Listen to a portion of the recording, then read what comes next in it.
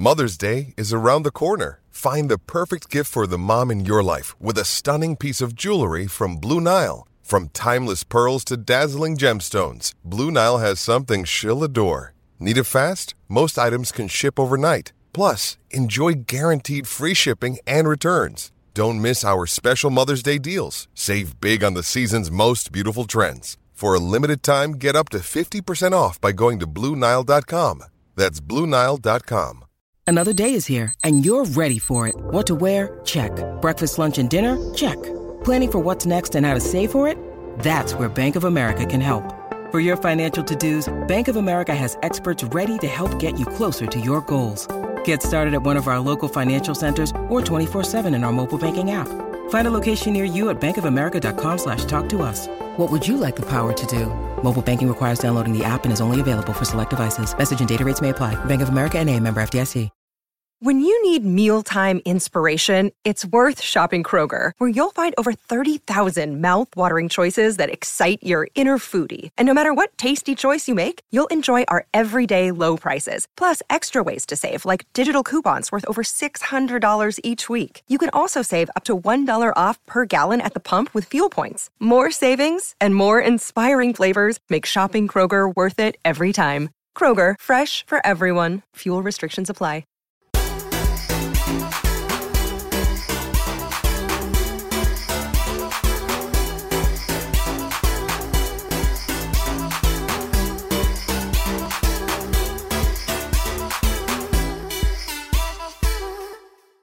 Boom, we're on. We're there. Yeah, and today's guest, we've got Dizzy Rascal. Honoured, man. Honoured. First of all, thanks for coming on the show, brother. Yeah, like I told you, man, I'm a fan. It's crazy that I just, in the lockdown, I just come across your podcast. It's podcast, isn't it? Yeah. Naturally, I watched the nutty brother from the guy who owns the football team from Essex. Glenn Tamplin. Yeah. And I watched the whole thing. I was like, rah, this is gonna. Then I ended up getting into just watching enough of them. Darren G. Watching enough of them. Sick. Yeah. Sick. Appreciate that, man. Yeah, it's great man. to have people like yourself watching my stuff, man. It's unbelievable. Shows you how far I've come. Know what I mean? Yo. Yeah, man. Yeah, I appreciate that. And I dropped you a message and you say, fuck's sake, brother, I watch your stuff, man. Yeah, random. Like I said, fucking, the energies or whatever. Yeah. Real. Synchronicities, the law of attraction. All day, yeah, man. and that goes for anybody watching. If you believe it enough, you will manifest it. For real. So watch what you wish for, man. Yeah, exactly, mate. So be careful what you wish for is a very true saying. So, for a man who has nearly been in the industry for 20 years, 2003, your first album, Boy in the Corner. Yeah. Unbelievable album. Proper. You started the rap game in the UK, I believe. That's crazy. Phenomenal album. Proper. Especially when you've got the Americans who were killing it at that point. You had Eminem on top, and then the UK came through at 17 years old, and now new album coming out which we'll plug straight away. Yes, sir. This is nearly 20 years later. Yeah, fucking plug it straight away. Yeah. So where can people get this album? iTunes? Everything. We're putting it on record, tape. We're going back to basics, man. With like everything you can think of. Amazing, because a lot of people are saying you're going back to your roots because it's kind of the same colouring, yellow, black, the album cover. Yeah. Is that true? You're going That's like back my superhero colours now, yeah. man. It's like, they know when it's black and yellow, it's going to be game hard. time. Yeah. We'll touch on all this stuff. Yes, sir. Wait, I always go back to the start of my guest, brother. Yeah, man. Where you were born and how it all began. Yeah. So, I'm from Bow, East London. If anyone knows where that is, just basically, if you're coming from south, it's right outside the Blackwall Tunnel. And in between Hackney and Newham, pretty much. I was raised there. I feel like I learned all my best lessons in life, or most of my best lessons in life there. Community, music, and that's where I learned music. Well, let me get into that then. So I learned music just by, say, around the early 90s, jungle drum and bass was massive. So you just get guys that were bedroom DJs at the time. So I'll just hear it coming out of, I don't know, Gary Slater or someone on my estate they'll be playing it, rinsing it. Just that was the thing then, innit? So then that's when I discovered pirate radio. So I'd listen to it, and I found around the times like hardcore and jungle. Like, so that's when I got introduced to that. So then that just opened up my mind to something else, and just that's the first music I proper fell in love with. I randomly got into like heavy metal young as well. I think that was again through someone older on the estate playing it and being like, wow, what's that? And then just got into it, and then moved on to grunge or whatever, and then eventually hip hop. But hip hop would have been through, again, a friend whose big brother gave him the second Snoop Dogg album. It was the Dogfather, and then he borrowed it to me. And these times it was on tape. That's the first rap album I heard solidly. And I had a friend who played me the Bone Thugs and Harmony album, and that rinsed that out. So like I said, yeah, all my lessons in life, all my music and all that I learned where I grew up from a very young age. Yeah, I think that's where the best albums come from. The people who's kind of lived it, who's kind of seen a lot of shit in their life as well. I think that's where people get a lot of the inspiration. If you look at guys like Tupac, Snoop Dogg, they've lived a lot of life of pain and quite dark times, and I think that's where, because a bit of poetry in there as well, isn't it? Oh, definitely. I was definitely quite vivid and kind of think outside the box, especially when we're talking that Boy in the Corner, and then there's all these mad sounds that I'd use and all that as well.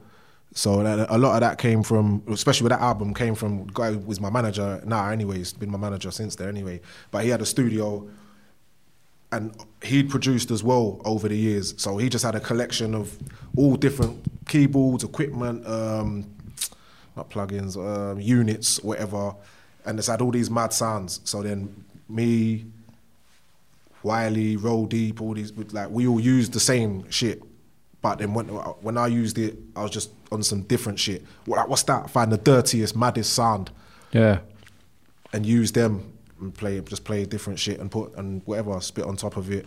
So that's why my album just sounded like some next shit. But I was influenced by everyone you both said as well. Yeah. So that's why I was influenced by drum and bass and garage MCs, because they gave me the pride to sound like where I'm from, because UK rappers at the time kind of sounded like they wanted to be or was trying to be American, where garage and jungle MCs were still kind of more sounded like they were from down the road. Even though they'd have a bit of that Jamaican thing to them, they still sounded local. But then at the same time, I was influenced by Tupac, Snoop and all that, as far as being an album rapper, like wanting to make albums, a whole body of work. What age did you start writing for Boy in the Corner? Oh, okay, Boy in the Corner, some of them lyrics I had from radio, so I know you're saying the album came out like 2003, but I would have written some of them lyrics from 2001. So a very young age to be, that's a lyrical genius, man, that's proper shit. Thank you, man. Yeah. Well, I learned to write bars, I learned to rap on drum and bass, so I actually had to slow down. So I basically learned, see how you came when you come met me downstairs, we were playing jungle in the car. Yeah. I learned that's the tempo I learned to write. The car was fucking shaking. It was booming, man. And that was just for me driving. We were just driving down and think about other tunes, and then you lead on to another train, innit? And then so drum and bass just influenced me so much. But I learned to write fast and then learned to slow down. But like I said, I was into the vivid writers. I was into Tupac, Jay-Z, the people at the time that I realised were good storytellers. Yeah, because that's where rap comes from, and as American, it's different. Nobody heard that in the UK, especially way back in kind of 2003, which was nearly 20 years ago. You opened the door for a lot of the guys now in this era too. Definitely, yeah. Do you get a lot of respect from that? Yeah, I feel like I've been given my flowers, man. I can't you can't have it all, because like I said, it's how many years on. You got people that are smashing it now. They're over 10 years younger than me. So and they're the voice of their generation. You're the most successful rapper in the UK. I'm the most decorated. Yeah, 5 number ones. You've got 5 albums hit the top 10. You've got every British award. Yeah. I think Tiny's got more number ones. I'll give him Has that. He? Yeah. Cheeky bastard, yeah. But he's got more number ones, but I've got more awards. I've got more. I've got what? Is it 3 gold albums, 2 platinum albums? I'm all right. Yeah. How does that make you feel? How does it make me feel? No, it's always good for like But see, because you live it, though, because you live it, it doesn't really feel as big as people looking from the outside. Exactly. Yeah. I heard a thing about Arsene. I'm not to this extreme. But I see like Arsene Wenger. I heard that he never kept none of the trophies or nothing that in his house. Yeah. So he just kind of just got on with it. I'm not quite like that. My shit's up there above the telly, like about a nice thing. But yeah, you don't always think about that stuff. Sometimes you're reminded. Like I just got another award recently from Graham Daly. By the time this goes out, where you'll be alright. But it's from Graham Daly, so you always appreciate it, especially later on. Yeah. But no, it's not why you do it. The biggest. The best thing, other than being able to take care of your family because of the music and that, is just people just feeling your shit. That's why you make it. Like, of course. Like from the beginning, there's like we used to pay to go on pirate radio just to be heard. Like it was only £20, but £20 was something then. You know what I mean? £20 to go on there for the month. And you just wanted, you just wrote your bars, and I made beats too. So to go in there and like cut them on dub or whatever, and have DJs playing them and MCs MCing on here. That's the best thing. First time hearing your shit on radio and all that. Yeah. So that's kind of still about that now. But you need the rawness, don't you? But you still need to move with the times. Yeah. But again, I still listen to Tupac near enough every day. The Game, yourself. Yo, it's there, do you know what I mean? It's on my Spotify, it's there. I just started listening to Tupac again. You know why? Because sometimes the classics are just the classics. Yeah. You know? Like you try and listen to new shit, but it's okay to just still like old shit. You know, I've been telling myself recently. A good idea is just a good idea. Exactly. Like it doesn't matter in 100 years. But good content stays forever. It is where it is, man. It fucking stays forever. Because them man captured. Some, especially Tupac. He captured some shit that is rare now. Yeah.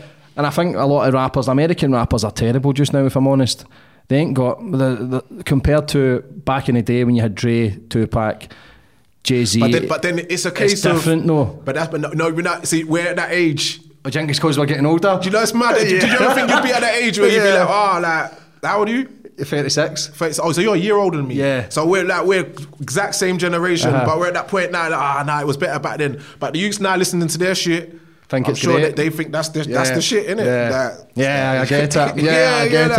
I still think I listened to new because when I was making this album, I was trying to compare it. Like I love my album, but there's just a sound quality in the shit that was coming out in the 90s and early 2000s again because they were using hardware, it weren't just all plugins or whatever else and all that. So I bought a bunch of keyboards and a bunch of shit now because I want a bit more natural sound. So my next shit will be a bit more like that, but.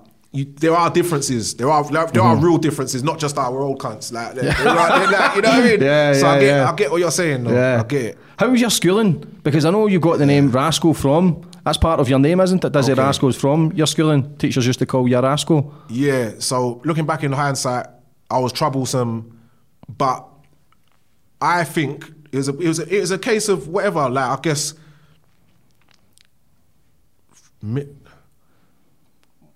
I'll say boredom, because now I'm older. I think everybody is wired differently, and everyone's learns differently. So, see, when you're kids, you've got the school structure, the school system, and their curriculum of how everyone is supposed to learn. And then around that, sometimes they might cater to people with a bit more special needs, or sometimes kids who are just way too smart. You had some kids, the ones they were geniuses, and they had to bring a tutor in because they were so, you know what I mean? Then everyone else is kind of just has to kind of fit into whatever's happening in it. I wasn't a kid that just fitted in easily. So sometimes I would act up. I'd act up a lot. To the point where when I came to secondary school, I went to 4 schools. So, but what I did pick up from there, what I knew I always loved was music. So I actually looked forward to music so much that it got to a point that the last school I went to, I just went to music class. So I'd go to my music class before school. So 8 a.m, I'm in there. The teacher would let me in, and it was like a back room where they had a computer because I'd already knew how to use Cubase or make beats from the school that I just got kicked out of. But now I had time to kind of really do it there. So I got to the point where before school, break time, lunchtime, and after school, I would just go into music to the point where I actually got kicked out of that school officially. But the music teacher niced me, and they let me come to school. But just come to and stay in the music class. So, yeah, that's what school ended up being. Yeah, but I think trying to fit in the box, man, and sitting at a table 9 to 5, and It's not for everyone. I was shit at school. I dogged school. I left school at 15. But you're not thick. Yeah. And I said, even look. But if you're a visionary, they try and make you feel as if follow the fucking rules. If you don't know your times table, if you don't know your certain words, then you are thick. But your grades should not define you as a person. No, exactly. And then even though when I say, you're not thick, like it's not even meant to be disrespectful to anyone, because like I think there was a time when they didn't even diagnose dyslexia or shit like that. And I know that some guys that like are legends, actual legends that were dyslexic at a time when they didn't know weren't even diagnosed. So they were already treated a certain way. As dumb? Basically. Yeah. But based on what they've done, it's not possible for them to be dumb after school. You know what I'm saying? But that system wasn't for them, not to even to put down the system, because like every system, it was obviously designed at one point to kind of just get through people. Yeah. I guess it's training people from 9 to 5. Yeah, I think Einstein says that I think everyone's a genius in their own rights if they believe something. And there's a man, Les Brown, who I was listening to a lot back in the day, who was a motivational speaker, and he says people's opinion of you doesn't have to be a reality. Right. Because a lot of teachers say, you're dumb, you're this, you can't do this, you're going to have no career. But the most successful people in the world have. But even that's what is the teacher there for? Why would a teacher say that to a kid? That's not acceptable, man. Yeah. That's not good enough. Exactly. Like, what are you doing? Like, you're a grown adult. You're already out there in the world. For you to be telling a youth, like, there's something wrong with you, man. There's 20 years later, you've got another album coming out. Nearly 20 years later, which I think's fucking phenomenal. I know you don't like talking about this subject, but it's a big part of your life. Right. And I want to ask you one thing from it. Hey, it's Kaylee Cuoco for Priceline. Ready to go to your happy place for a happy price? Well, why didn't you say so? Just download the Priceline app right now and save up to 60% on hotels. So whether it's Cousin Kevin's Kazoo Concert in Kansas City, go Kevin, or Becky's Bachelorette Bash in Bermuda, you never have to miss a trip ever again. So download the Priceline app today. Your savings are waiting. Go to your happy place for a happy price. Go to your happy price, Priceline. Yeah. When you look at guys like 50 Cent, The Game, 50 Cent was shot 9 times, The Game was shot 5 times, you were stabbed 6 times, nearly died. Right. Do you think because you are centimetres away from death, that is why 20 years later you're still succeeding, because you know how fast your life can get took away and you know how life is short? Because these guys are still succeeding also. No, there's a bit of that. There's a bit of that. You take. But to give myself credit, like even before that, if you think about that, I was like 16, 17 and in the studio till like 6 a.m. when, I was out and about, running around doing stuff I shouldn't have been doing as well, but not as much as I could have been. And as soon as I had the opportunity and the chance to really knuckle down and be in an environment, I was in there. So I think the drive's always been there. You know? Yeah. Like, but that just put things into perspective that, fuck this, I'm going to succeed, even to this day. Is that a tough one? I want to give it credit, but I don't know. I just think that you would have still succeeded anyway. I even have to give some credit to my mum, because grew up single mum, raised me on an estate. But I always watched my mum work. So she had a normal job that she did, and then she mum would do everything from be the Avon lady, Tupperware. Selling toys for Christmas. A grafter. Yeah, and I used to go to not too far from here. I'll go to Slough. There's like industrial. What do you call it? Industrial fucking complex thing, whatever. Where there's wholesalers. I used to go and get clothes and bring them back to the estate and take me around with her and go and sell them. Like she's go wholesale. Yeah, go and sell them on the estate. Then I picked it up. Then I started going there by myself. Like from both. Like everyone knows it's quite a far distance to be doing at like 14, 15, whatever. So I always had drive. So it's like I said, and for me to be in the studio, like that with Cage and all that, and be there. Like I said, until early hours of the morning, I'll be there. I'll get there with my mates sometimes, and then they'll go. I'll be there all the way through the night. And these times, it was the first one was in Deptford. Then we moved to Bermondsey. Boy in the Corner was made in Bermondsey and Sheffield, randomly enough. Part of it, yeah. But when we was in Bermondsey, so in Cage, I'll be there in Bermondsey, then he'll drop me back to Bow, go through the other house, and then go back to where he was going, and we'll go and do the same thing thereafter. So the drive's always the stabbing thing probably made me like just look around me more and question things, question people, and you know what. And then even till years later, I actually looking back on it now, that was a bit of some bitch boy shit went on. Yeah. Like people who were older than me that like, and you stay, and you can't say certain things to people and explain it without sounding like you're being bitter yourself, but it's actually some fuckeries. Like, yeah, of course, and no matter, you'll still get this to this day, but that kind of stuff just makes you more aware. I believe that's from early. You question everything, but the only thing is your trust issues goes. And I always say this, I don't fucking trust anyone, because the more successful I'm becoming, I'm realising the more sharks that are swimming around me want me to fuck up. Nah, it gets like that and it doesn't stop. And sometimes you have to just take your mind away from that and just like, I have to remind myself to just enjoy what I do, because at the end of the day, I actually got rich and famous off my hobby.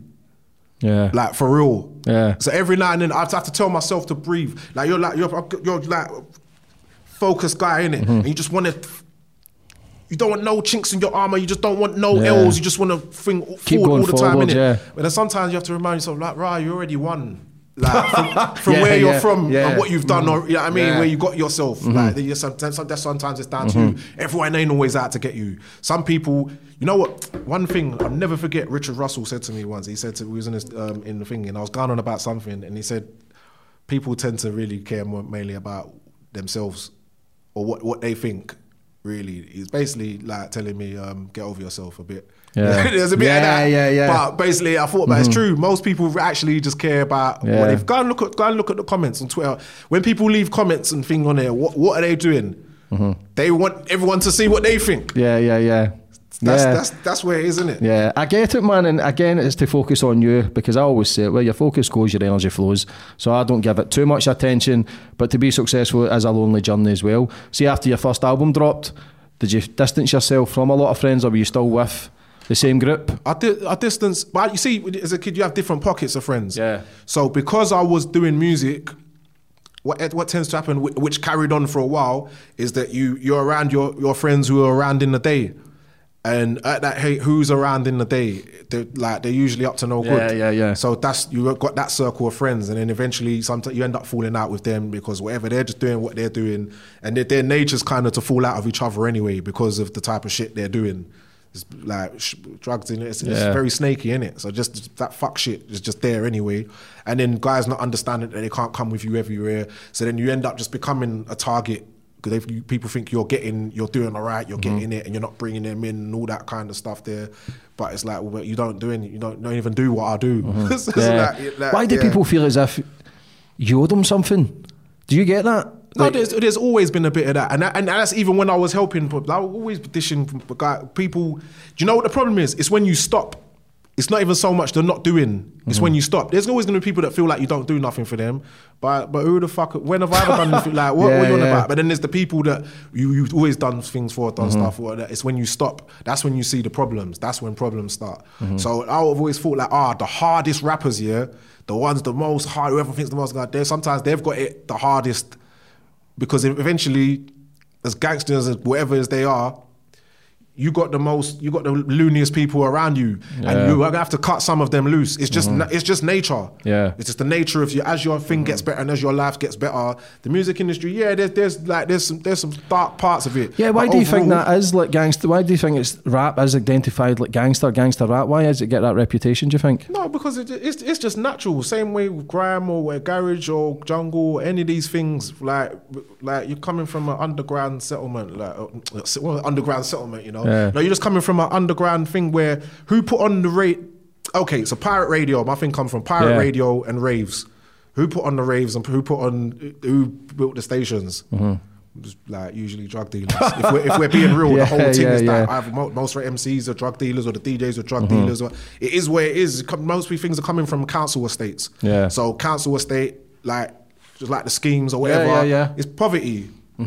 Like it's working class, so that's not that that's all that's going on there, because we know full well that's not. Yeah. I feel like most people are just trying to get on with it, innit?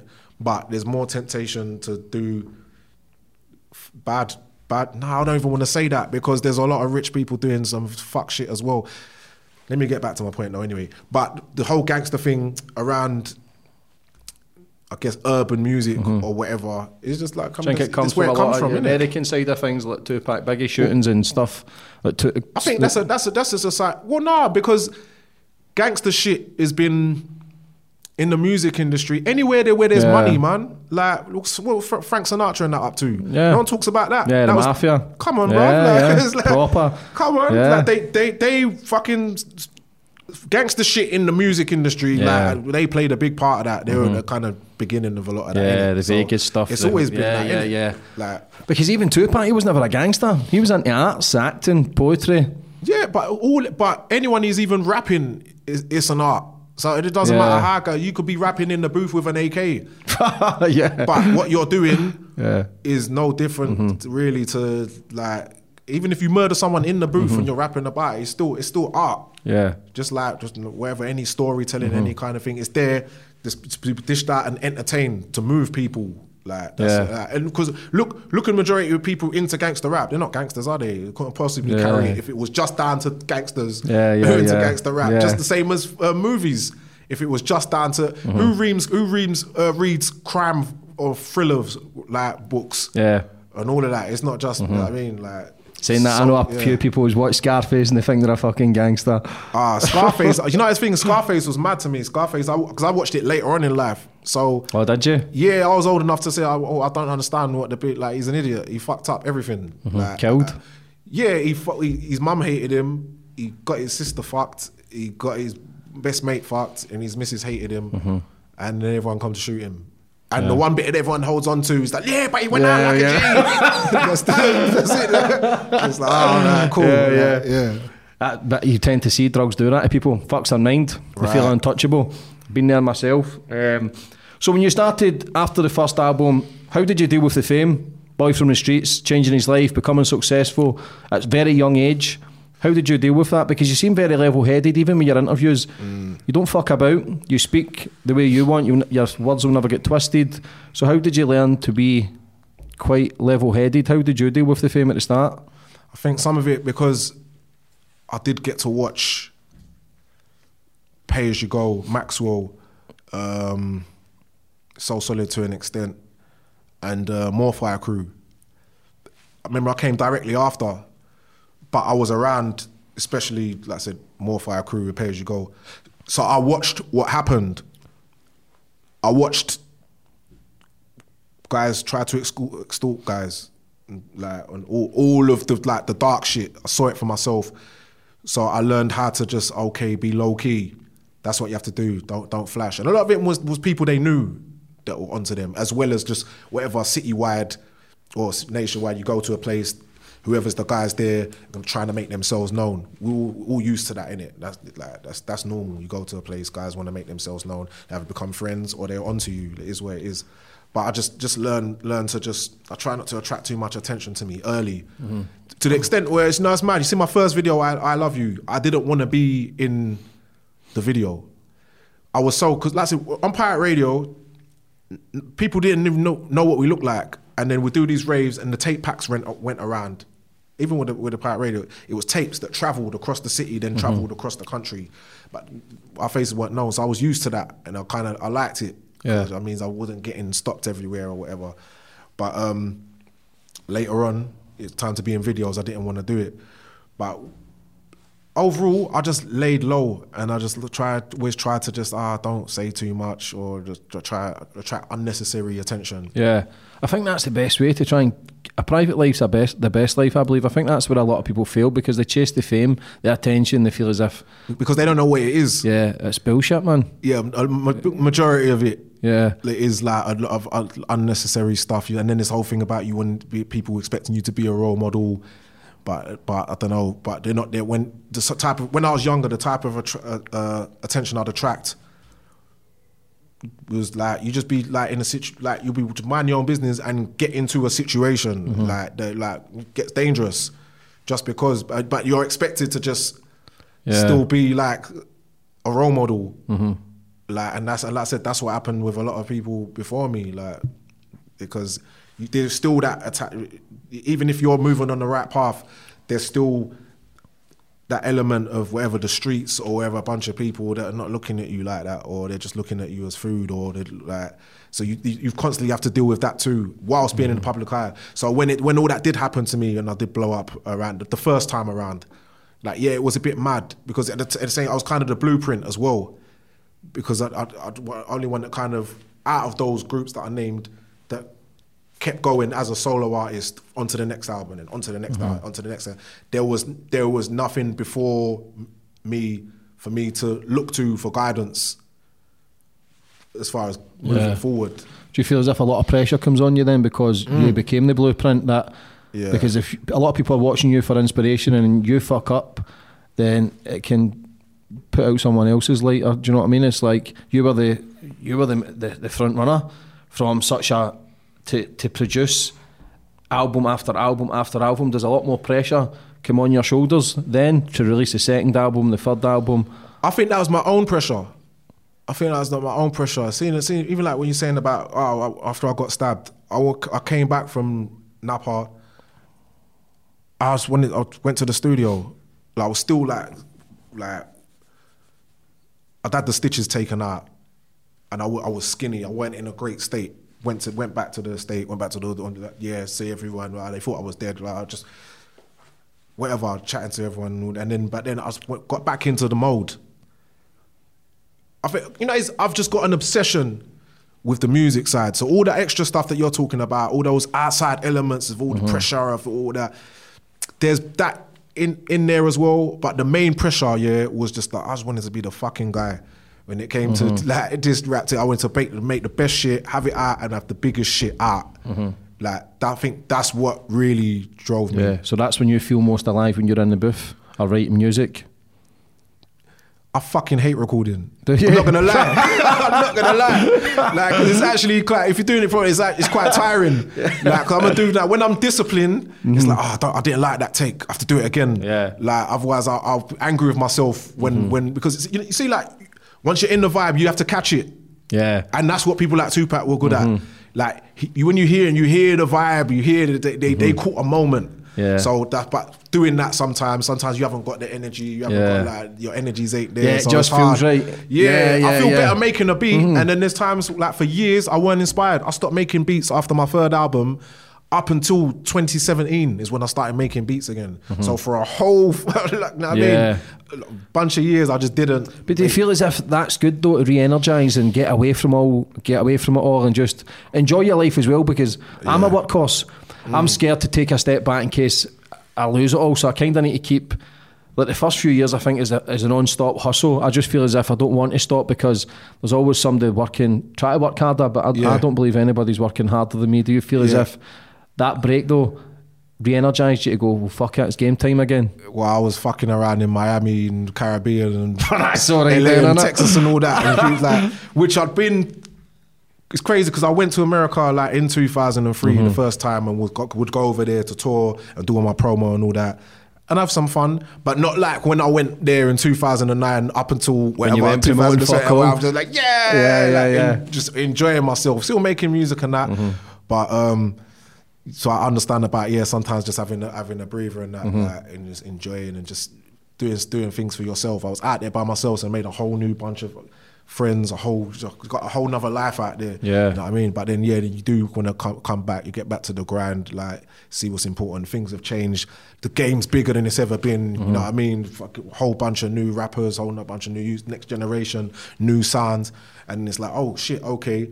And that's where, see, I was saying earlier on about what you've done in the past is cool, legendary, been given your flowers, but it's not enough fuel to drive me and keep me cool today. Yeah. It's just done. It's cool if you put something out, smash it today, then you can add it to all of that. Yeah. Right. And you know what I mean? But until that's I need to grind, you know what I mean? But people make one album, they think they fucking made it, and then you don't hear from it ever again. Or one single. That happens, yeah. You're 7 albums deep, man. But you know what I learned as well? I learned that it's actually okay. One year, I think I was in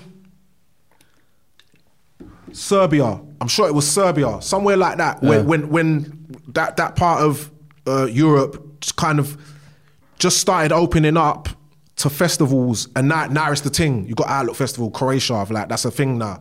But we were going there just as they kind of opened it up, and it was like, and I was at a festival, and there's like a Indian guy come up to me, and he goes, "Dizzy, what's good? He had dreadlocks. I'm like, oh, what's happening, man? He's like, oh, yo, it's me, man. So it's like, he said, yeah, bro, yeah, you know, no, it's Apache Indian. I was like, Apache Indian? I was like, oh, fucking Apache, why in your body? Remember that back in the day? Yeah. I remember, because when I was a kid, Boom Shakalaka, it was massive on the telly, you know what I mean? Like, and I was like, rah, and like he was there, like he was like, I was a Rastafarian now, he had a whole roots band, like said cool and all that, and kind of had a nice chat, left it at that, and I thought about it, it's like, rah, that guy's got one song that I know of. He might have had some others, I don't know, but he had one song, and he's still traveling. We're in Serbia. It's not like we're in England. We're in Serbia, so that means he's traveling the world. Have at least, I don't know how many years, but at least 15 or something years later, probably. So it's like, okay, you can actually live off one tune. Yeah. Like you can. He seemed alright. You know what I mean? He seemed alright. So every time I put too much pressure on myself, sometimes I remember that. It's it's alright. Yeah. You're good. Even if you didn't release any albums, you could still travel the world and sing your songs, because the Tongue in Cheek album, that was a fucking monster. Went mad. Monster. Yeah, man, went mad. And that was like really was the biggest, I took a chance. There's a big gamble. You kind of changed up the sound and the mixing, and everything was different. But why do you think people related to it's a bit, because it was bonkers. It was fucking kind of, but it's genius as well. You know what? I want to sit here and say, it's cause of that. But you know, the God honest truth is, I don't really know the answer. I just know, if I base it off what I see it do to people when I'm at a show, and how people jump up and react. Only they could tell me, but I just know what their actions are telling me. That they are just jumping up, going mad, and they're just letting loose all inhibitions. They know all the words and they go off. I guess it's an event. Each one of those songs is like whatever, Dance With Me, Holiday, Bonkers, especially those three. They're like an event. It is like kind of euphoric, and it's a bring everyone together. They bring everyone together songs. But it wasn't like I was making like, I need to go pop now. It weren't really like that. The first one that came was Dance With Me. So that came off the back of, I just said I had 3 gold albums. So I was signed to XL Recordings, which they're an indie label, but they're a huge one. Probably the biggest in the UK. It's them and Domino, I think. But I think XL might be bigger. So I was done. And so it's about the re-up, because I'd done my 3 albums, about the re-up. What happened was, whilst making that last album, I saw a Calvin Harris song on the TV. It was acceptable in the 80s. Yeah. And for whatever anyone thinks about what Calvin Harris has done in the last few years, which is fucking huge anyway, but it's like some people, it's really mainstream, innit? It become the mainstream. Except when the 80s, nothing sounded like that on the radio, on the TV or the radio at that time. It was perky, you had those synths. It was almost like some 80s music, like it was really quirky. And I was like, rah, what, yo, who's that? What's that? And I was like, right, it'd be sick if I could get a MC on one of his beats, like on a beat like that. That'd be good. And I thought about it and I kind of just had it in the back of my mind. Then he made another song with the Mitchell Brothers. At the time, they were called the Mitchell Brothers, where some from Forest Gate. And when I saw that, it wasn't a massive tune, but it had rappers on it. And that's when I said, you can rap on these songs. So I met him at Radio 1 big weekend, and I said, I approached him like, yo, like, I love, like, you're sick, I love what you're doing. It would have went something like that. I don't know exactly what I said, but like, like basically, let's work, let's do something, it'd be cool, innit? So then, I don't think sent a few ideas, I can't remember what happened, but I ended up writing those lyrics on Dance With Me to another beat that I got sent by another dance group, or I can't remember who it was, Groove Armada, I think. And then my managers heard it, was like, yo, this good, they think these lyrics will go better on something else. That's when I got Calvin to send me something, sent me that beat, practiced the words on them, to go and re-record them, got the singer in, blah, blah, blah, all the rest is history and all that. But that was how I went, that's what started that album. But it's a game changer as well, isn't it? But again, it's fucking scary to take risks. Yeah, and it's not like, I think I tried to make a pop attempt before on my second album. I had a song called Stand Up Tall. But it was still coming from an underground vibe. Yeah, because if you listen to Stand Up Tall, the drums are actually, if anyone knows a tune called Pulse X, it goes bong, bong, bong. It was big on the underground. All the MCs used to MC on it. Some people would say that like that kind of birthed grime. There's kind of the 8-bar switch, right? But so that was a big tune, yeah. But for the record, I birthed grime. Just, cool. Yeah, but Stand Up Tall was like a pop version of that, but was made by the guy who made Pulse X. So I guess that was the first time I tried to make like a poppy kind of tune, and it did well. I'm sure it was like number 10 in the charts, and that was good for me at that time. I was only on my second album, like I said. But then fast forward to Dance With Me, and then Bonkers just came randomly. I didn't ask for that. I was in Denver, so I was doing like an American tour, and I was in Denver in a hotel. I was in the hotel because we'd come back, and the show had actually been cancelled for whatever reason. And I got sent it, listened to it, and it had the Bonkers on it. And I remember thinking, oh, right, this sounds like the music I hated when I was a kid. I didn't like house music or that poppy house shit that you used to see on the telly, like on Top of the Pops and all that sash. I'm calling for what? That's what I used to think. You know what I mean? I didn't like that. But by this time, it's like 2008, 2009, something like that, late 2008. And I'd been to Ibiza.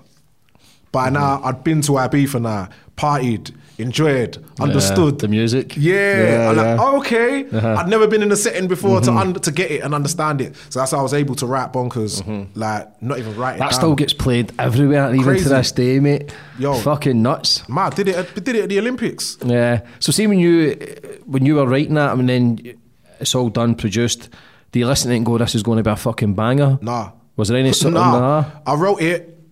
I didn't even write it down. I just remembered it because it's that easy. And came back to England, recorded it, and then didn't even think about it again. Because I didn't think it was that good. That's mad, isn't it? Because it was too far from what I was doing, I guess. Maybe I even had to think where about you it started. being too, like that kind of, I'm not sure about that. I just knew it bang was like not something I would have tried to make. It's just that I knew who Armand Van Helden was because of, again, like Ibiza. Yeah, no, but even before that, he had the tune, what's it called? Gotta Be, what's the big tune he had? Gotta You Be. Don't Even Know Me. And because that used to be on the box every fucking day. Remember the box, the music channel? Yeah. So I remember the video, and it's like, oh shit, that's Armand Van Helden. Yeah, I'll do a song with him. Went until like a few months later. Yeah, a few months later, my manager said like you're gonna want that on your album, yeah? I said, what, you think? He said, yeah, like you're gonna want that. Like, all right, cool. It wasn't until I was doing a UK tour, and I just played it. I'm sure, I played it. Or was it Dance With Me? I played it. Yeah, I played Bonkers at the end, just at the end of my show, just to here's another tune we've got. Yeah, like, we see what you're saying. So you weren't feeling it at all? No, in fact, I'd already had Dance With Me had already been number one. Yeah. So we was in Liverpool, we played it, and it went mad. And I'd never seen a song that of mine being played to a crowd for the first time, and then be like the climax of the whole night. The response. And I was like, oh shit. Yeah. It's like we knew that, okay. And yeah, it was number one. Yeah, that's phenomenal. Fucking great tune. Great tune. Crazy. How do you feel? How's Calvin Harris? Good Scottishman? Fucking hell.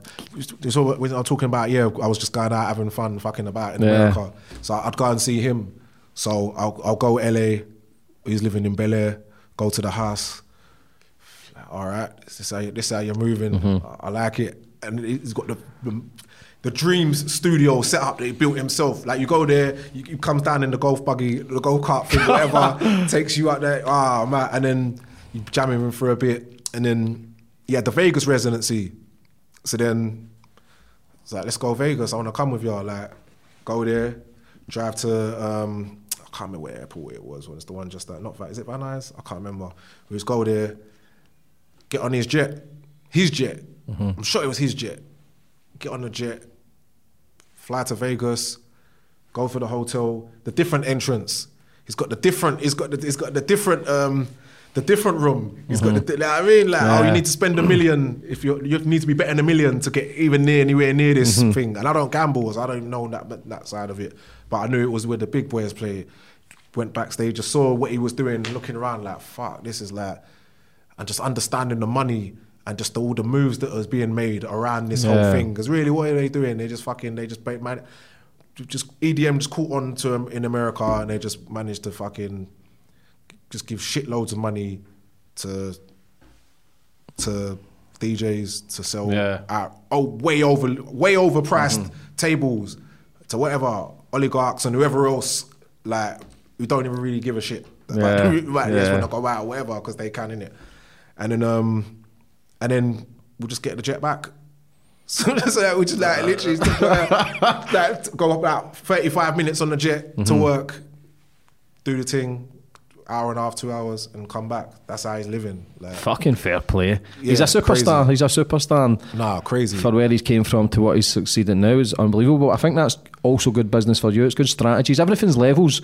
So for you to go, right, I'm going to get him, guys like Robbie Williams as well, working with these kind of people just enhances your shit as well, and to put it together and create bangers as well shows that the talent and the craft and the visualisation and the fact to take risks is great.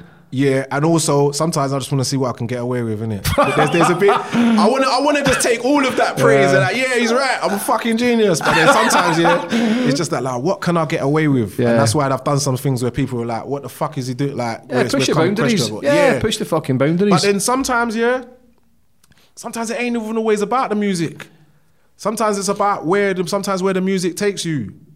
Because like you said with Robbie Williams, okay, then. He actually wanted me on Rude Box years before that, and I wasn't ready. But why? I just at that time I wasn't ready to be on Rude Box. I heard it and I wasn't ready. I weren't ready. But then we did our tune, and then we actually went to. He wasn't supposed to be on the tune. Actually, I recorded that song in LA, and Example was supposed to do it. And then he couldn't sing it at the time. I can't remember why he couldn't sing it. And then so we had no one to sing it. And then somewhere out of the blue, man said something about, Robbie Williams is around. I said, Robbie Williams, like, yeah, like that's mad. Like Robbie Williams on the train, that'll be mad. So then I went to his house, and at the time, he was living in one of his fucking 4 or 5 mansions. Yeah. But this house he was in, I think it was Ringo Starr's old house. And Paris Hilton and Slash were his neighbours. I remember that. I remember, just being in the yard. He had his own studio. He showed me about his car, showed me a bunch of stuff.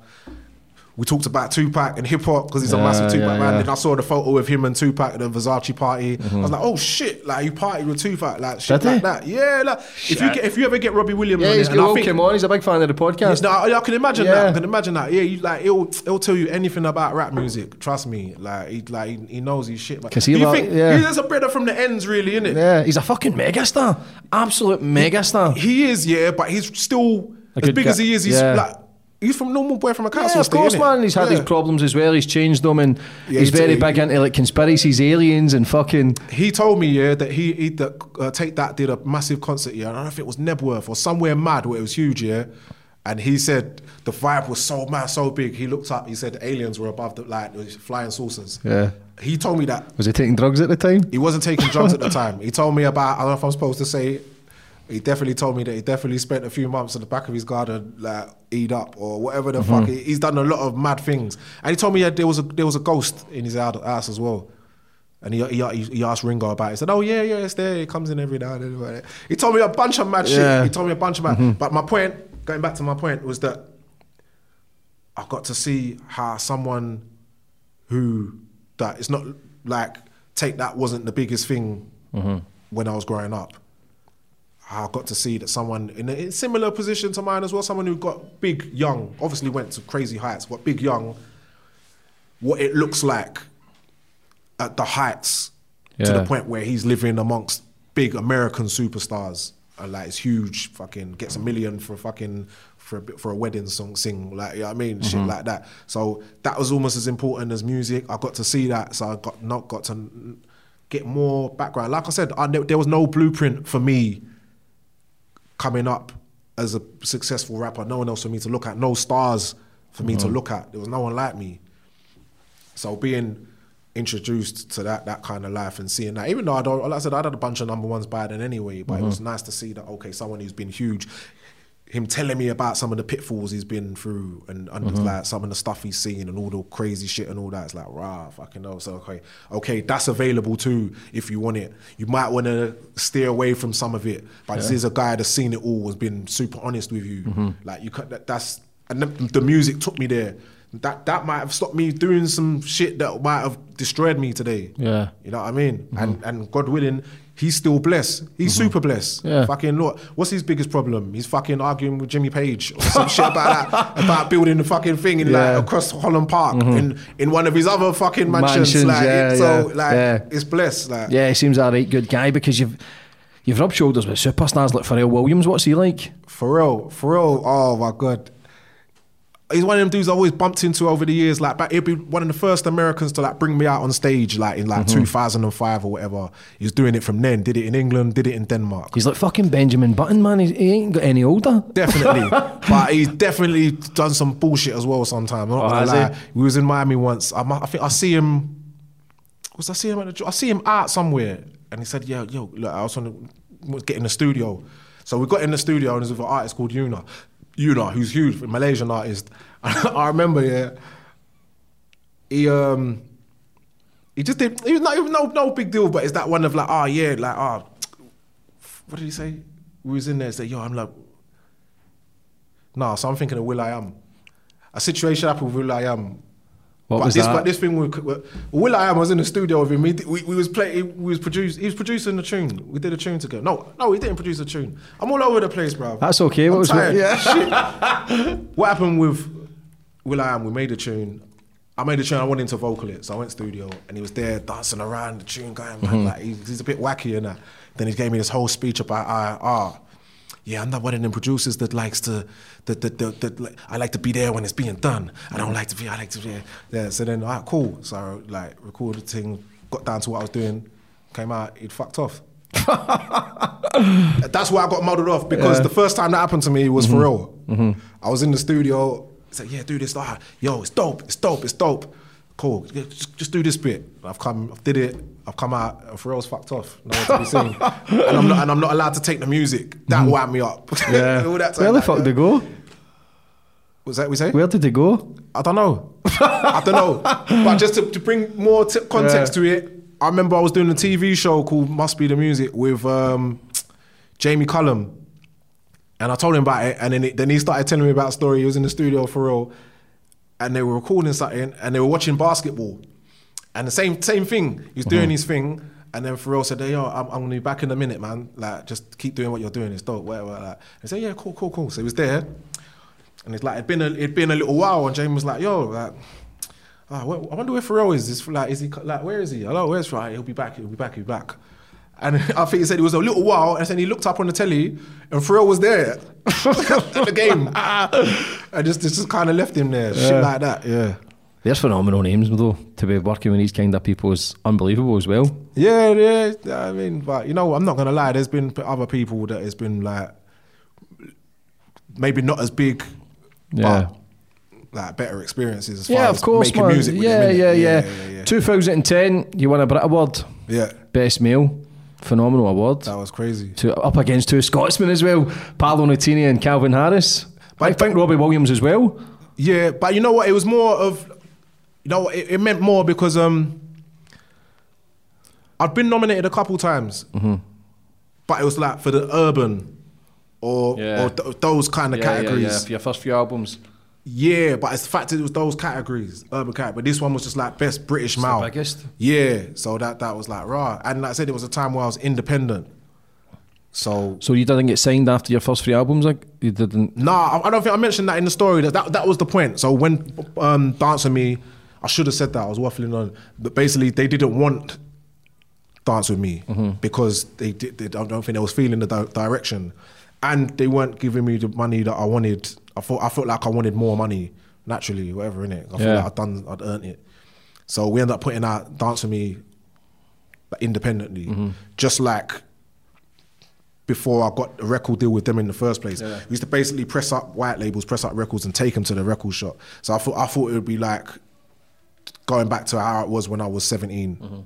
So when I did go number one, whatever, that album, I was proper independent artist. I wasn't signed to anyone. I So got it worked signed in your after. favour? It worked in your favour then? Yeah, definitely. Yeah, it's a fuck you kind of thing, innit? Nah, it's just more money thing kind of thing. Innit? Yeah, like, basically, yeah, basically. How was it? Did you feel as if when you won your Brit though, your awards don't make you as a person, but to win the best male against some superstars, did you feel as if that was you properly arrived on music scene, or did you feel as if you'd already achieved a lot before that? No, I definitely felt like I'd achieved a lot. It was just the way it happened. Did you expect that? I weren't sure because I'd been there a few times and not won. I'd been nominated, a few times and not won. But to win it like that after a string of number ones, this time I had 4 number ones on the album. I had 5 number ones, but 4 of them was on the album. And then I did that big performance with Florence. No, I hadn't had 4 number ones yet because that song that I did with Florence ended up going to number 2. I'd had 4 number ones. Yeah. It was 4 number ones because that came after. But I didn't expect to win it because the way the Brits is, it's all the majors, innit? Yeah. Basically, so it feels like one of them things where they kind of dish it out to each other. So I wasn't expecting me just as an artist with not signed to any of them, with just on my own label, to be getting the biggest Brit. Well, the biggest Brit. They can win biggest category. Like, best male. After having all that success, so that it was kind of mad. So I went back. But after I won it, it was like it's amazing because then we got the Mercury, the Ivor Novello, Brit Award. Like, those are the 3 like kind of, you could say, most important British awards. So what was it like then taking your break for a few years? Why did you make that decision? What was that about? So the next album was the 5th. That was the one where I had Robbie Williams on it. Yeah. That came out in 2013. I think I just went to America. It's the first time I went to America to make an album as well. So there was that, was hopping around. And I just done so much work back to back, so I think I just was kind of enjoying myself in between. Then I put out an EP, and I put out another album. But again, I was serious about it, but I wasn't here a lot. And I was just kind of wondering even if I even wanted to come back and live in England. It's the first time when I thought about living somewhere else. Why? Like fully. A lot of fame and attention. Yeah, I'd been through so much, like psychologically, like I said, just all those things I had to deal with from young, and then I got famous, because I felt like I was popular at the beginning, but then like after winning the Brit Awards and all that, like you're famous. Oh, well, lady in the bank knows who you are. Like you can't identify who's going to recognise you in it, and it's mainly love by then. It can be a bit overwhelming. Yeah. So at the end of 2009, I went on holiday. I ended up going to Miami because I couldn't go to Antigua, and I just remember just walking to the beach every day and just feeling free. And I think that's what kept me over there. And I was supposed to go for 2 weeks. I ended up staying for a few months and then just kept going back all year, then bought a place. So, and then from there, I got friends that will come and see me from Houston, and then they'll go Houston, like Bun B and all that. I'll go Houston, go back and forth. Then I started going to New York again. But I never used to go New York on my own. I used to go to New York and LA just for work, so I'll go with the label, manager, all this thing, do promo and have a bit of free time out there. But then I started going to all these places by myself, making new friends, then going Vegas, then going Grand Cayman, and going Jamaica, and going all these places on my own and just enjoying them differently. And the other thing, growing up, I wasn't a raver. So I'd still get to go West End and all that, but I didn't enjoy it. Like, not really. I enjoyed some of it or whatever. But and we'd go on tour, do bits and bobs and all that, but it wasn't, it didn't feel free. We still had to keep look about what's happening and all that. Like, as if I'm in England, any part of it, you still have to just keep looking about, innit? When I went Ibiza, that's when I started enjoying like that different kind of party and house music and like, everyone's different and the vibe's different. Like, okay, like it's nice. And when I started going to America and all that, that's when I started going to like the type of like, okay, this was the time everyone started turn up. It was like turning up and all that. Started just doing all the shit that I see in the rap videos. You're still young, in that man. environment. You're still fucking young. I know. Exactly. Do you know what I mean? So that's why I'm glad that I was able to take do it the at my break. own accord, but not go too far to the point where I come back and I'm a wreck and I'm fucked. I don't know what I'm doing. Burn yourself out. Yeah. I think the break probably done you the world of good. No, definitely. How's your family must be proud of you? Yeah, definitely. And that's the best thing, being able to just take care of stuff. You know what I mean? Take care of your people. Them. Yeah, that's the beautiful thing in life. That's why you've got to keep pushing forward to keep succeeding. And that helps, knowing that you can do that. Yeah, you can take them on holiday when you feel like. And yeah, time is the most important thing, man. Because there's been times definitely where you think I've obviously gone through a phase where you think you can just pay for everything and just give people money, or they want that, just give them that. But sometimes your time is more important. Yeah, money can't buy time, and it's a precious thing to be able to enjoy life, and I think that's the thing, balance. It's the memories, man. Yeah, memories you last for a lifetime, I believe, and they last forever. Some good, some bad, but I believe the bad ones make us who we are today. Oh, definitely. I've got some bad memories that I can laugh about now. Yeah. And then people have been, sometimes you say, you think you've been through some shit, and you say it to someone, and you're embarrassed after they tell you what they've been through. Shit, all this time I thought I'd been through something. Yeah. So the new album, E3 Af. What is that? Is that Af, swear words? No, African. Is that E3 African? So what does that mean then? E3? E3 African. The AF is just abbreviated. Is that? Like back in the day, like when someone saw Africa, they called them AF. In my area, AF, or you had a Jamaican, a Jamo, we call it AF. Yeah. So where's the inspiration from this album come? A lot of it's I made an album that's like I produced a lot of it, so it's back to me on the beats, like the early grime shit, original old school Dizzy Rascal. That's what they're saying, old school Dizzy. They separate the two in it. But so me making beats, but then I've got a lot of MCs on it, so it's like me back to bars basically. So everything from old school Dizzy. Yeah, I know it's mad. I'm 35. I don't see old school Dizzy. I'm just Dizzy, innit? Whatever, and they separate it. Like, you see, like you got the Beatles fans or the Elvis fans. They've got different eras of their fans, innit? Like I feel like I've got fans. You've got fans who like all my shit, and there's some fans who they don't fuck with that shit. Yeah. They make a point of saying no, not that Dizzy. I have to deal with that. But so then I've got everyone from Gets, Kano, Chip, P Money, Frisco, DWE, all them people. So you know what kind of album it's gonna be. It's bars, like back to back. So it's wicked to work with all those people. You nervous? Yeah, man. Nah, I'm not nervous now. Now I've got the first video out now. And now it's done. Is that with Chipmunk? Yeah, exactly. Yeah. So the stuff I'm more anxious about, because I produced so much of it. It's just that bass ain't cutting through like I want it to. Like, it's not like them old jungle records, man. Like, just stuff like that.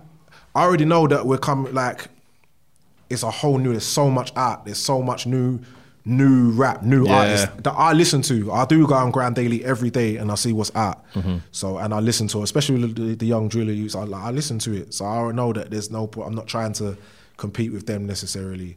So, and now I've got a strong fan base, strong, loyal fan base of people, all creeds, colours, or demographics or whatever, that just want to hear some new shit, and I've got it for them. It's a nice balance, because I've still got the upbeat shit. Like even the track I was telling you about that was inspired by me watching your interview with Glenn Tamplin. It's a track called You Don't Know. It's like a garagey thing.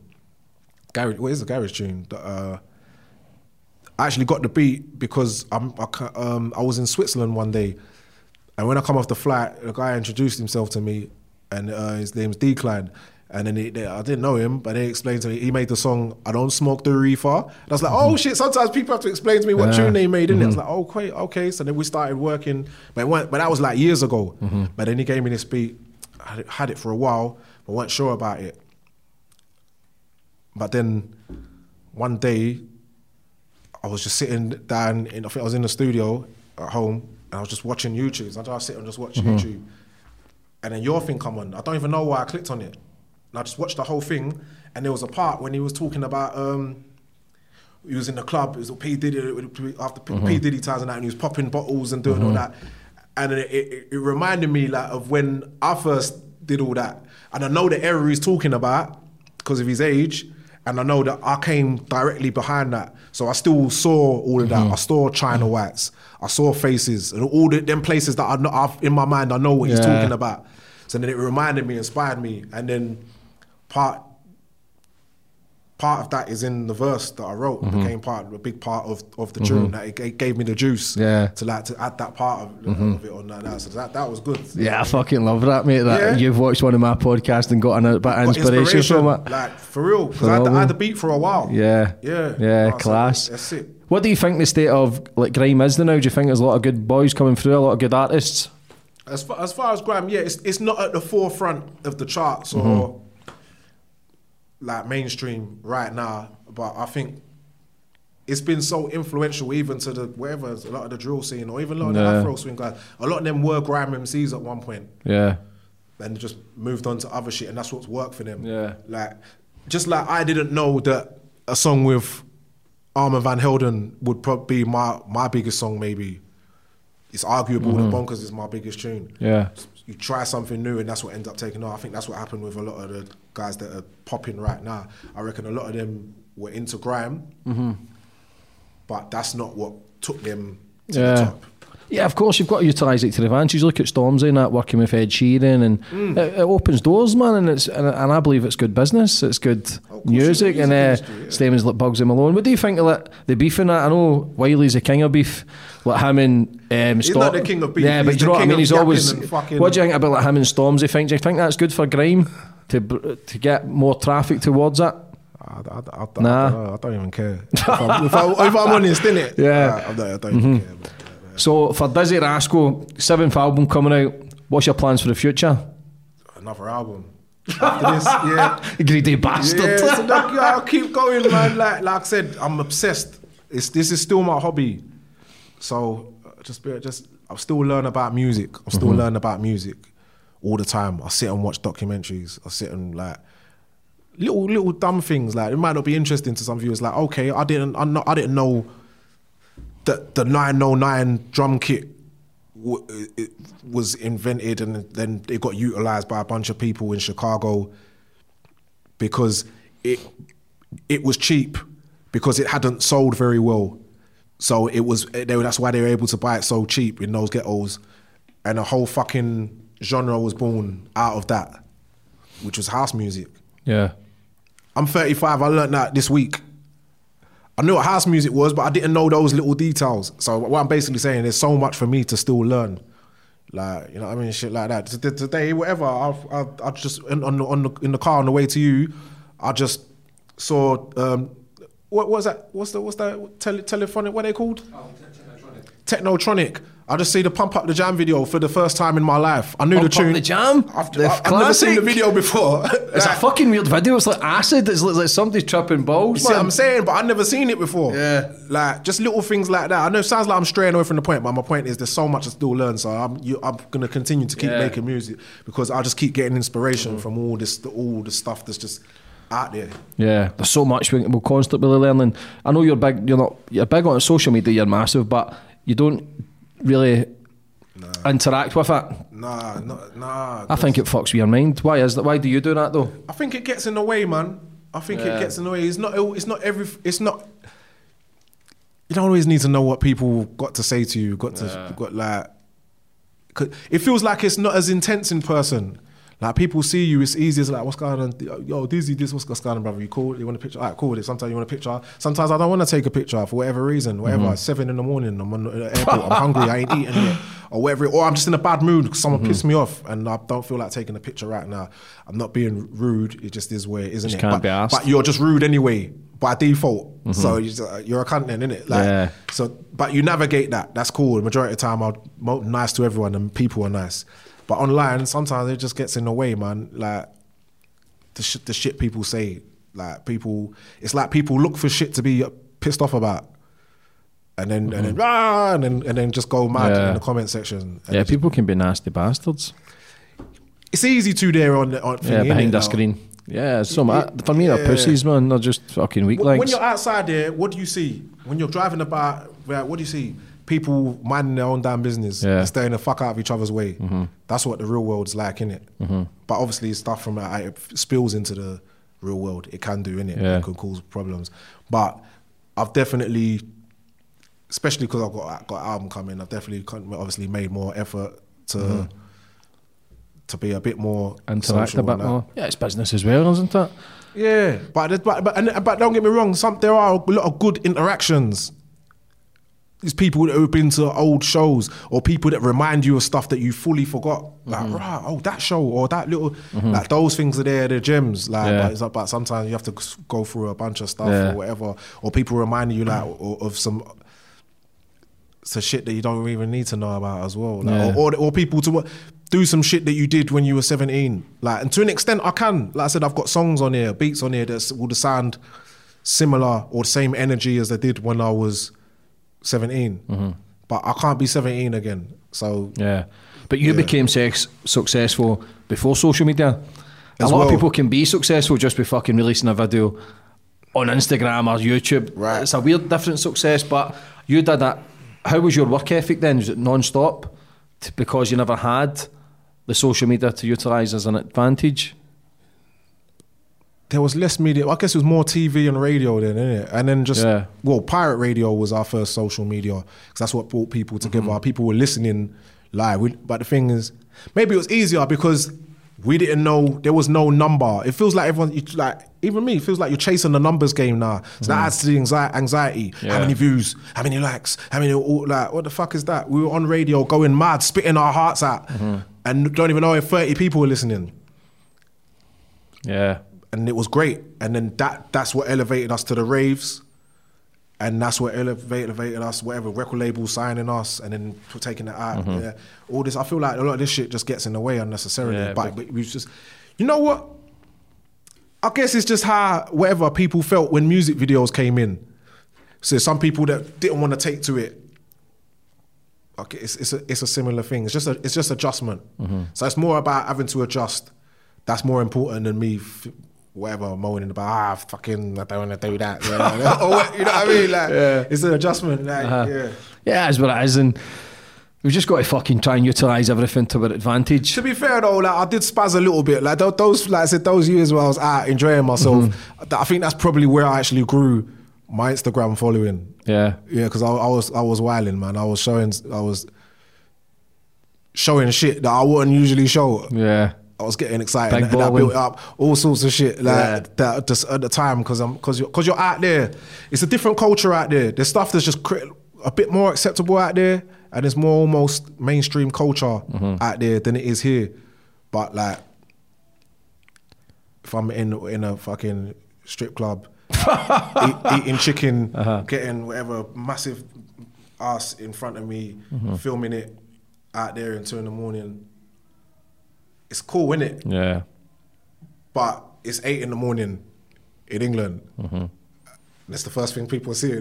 Arse and chicken. And sometimes it's kids, And it's that thought process that like, oh shit, actually, nah, you can't do that. Yeah. So I toned it down. Yeah, because you're a role model as well. People are looking for you as the answers, as inspiration. Apparently, yeah. Every now and then I remind them that I ain't got the answers. You know? I'm still looking. So for your next, you going to try and do an album straight away for next year? I've already started. Any big names coming on that? Can't say. I can, man. I've got a little something with Noel Gallagher. Oh. That'll be fucking legendary. Yeah. So I'm just right now it's being mixed. Yeah. But yeah, that's one. And the rest I'm just experimenting. I bought a bunch of new keyboards, bunch of new hardware, and just experimenting. So I'm coming up with stuff, writing bits, recorded a few bits. But like I said, this album ain't even out. By the time this one comes, this album get you back on again anyway. Oh, come on, man. Yeah. Before we finish up, we'll touch on a couple of things. Glastonbury headline. It must be happening now. You'd think, innit? Yeah. You'd think, man, if we all them festivals, man, I put the groundwork in for like all these MCs, like really, because I was at all these festivals when they definitely had no faith in UK rappers or MCs. Like there was some other UK rappers around. That was almost its own thing. It's almost like a separate thing. But as far as carrying a show to a massive crowd, like show after show, like I did that from like 14, 15 years ago.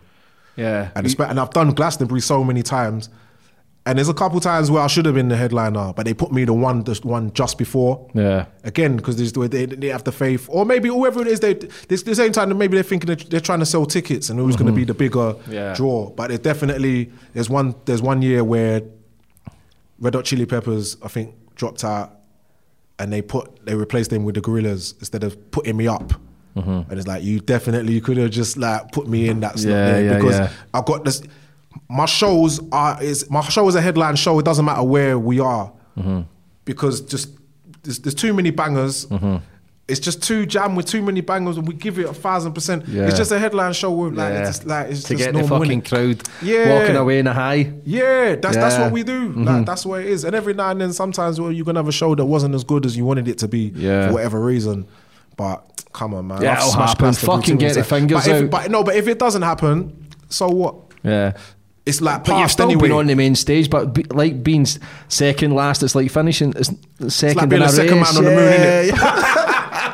Oh yeah, I was the second man on the moon. Like, what? No one made a film about the second man on the moon, did they? It will happen. It will definitely happen. Cool. Last question, brother.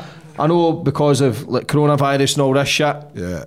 For like festivals and stuff, you're still doing a lot of headlining stuff, but it's drive-through, is it? No, that one got cancelled as well. It just went on Piers Morgan for no reason. Good Morning Britain. Did it? You got everything cancelled. So do you think everything will be back next year then, where people can enjoy a concert, or do you think musicians I honestly can struggle? don't know, man. Hopefully you can, innit? But I don't know how you're gonna have a festival with I don't know, say 80,000 people, or even one of the smaller ones, 30,000 people. 2 meters apart? Yeah. And 1,000 fucking people there.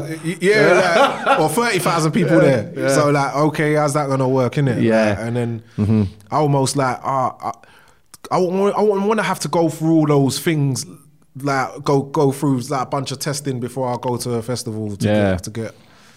I don't know. Yeah, hopefully things can move forward. But Dizzy, for coming on today, brother, and telling your story, it's been unbelievable. I very much appreciate it.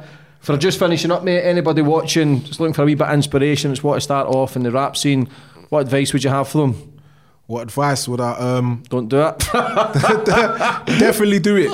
Definitely do it. It's not always going to go your way. And just, if you really want it, just don't do anything else. That's what I did. I dropped out of college because I made up my mind, like, why am I here? I could be doing this outside. And within that year, that's when I got the record deal. Yeah. So, like I said, it's not always going to be easy, though. I don't want to tell anyone to drop out of college and that. Yeah. Just stick at it, because one thing I've learned, anything can happen, man. Some of these guys that you see popping right now, they're always smashing it. They've been in the game a while. They look new. Their success is new, but they're not new. They just stuck at it. Yeah. Brother. Yes, sir. Congratulations on the new album coming out. I look forward to hearing it. Yeah, man. And have a great day. Yes, you too. You can also watch my podcast on my YouTube channel. The link is in the bio if you'd like to subscribe. You can follow me on my social media platforms to see who my next guest is. Follow me on Facebook at JamesEnglish11, Twitter, JamesEnglish0, Instagram, JamesEnglish2. You can also download these podcasts on iTunes or Spotify. Sports Social Podcast Network.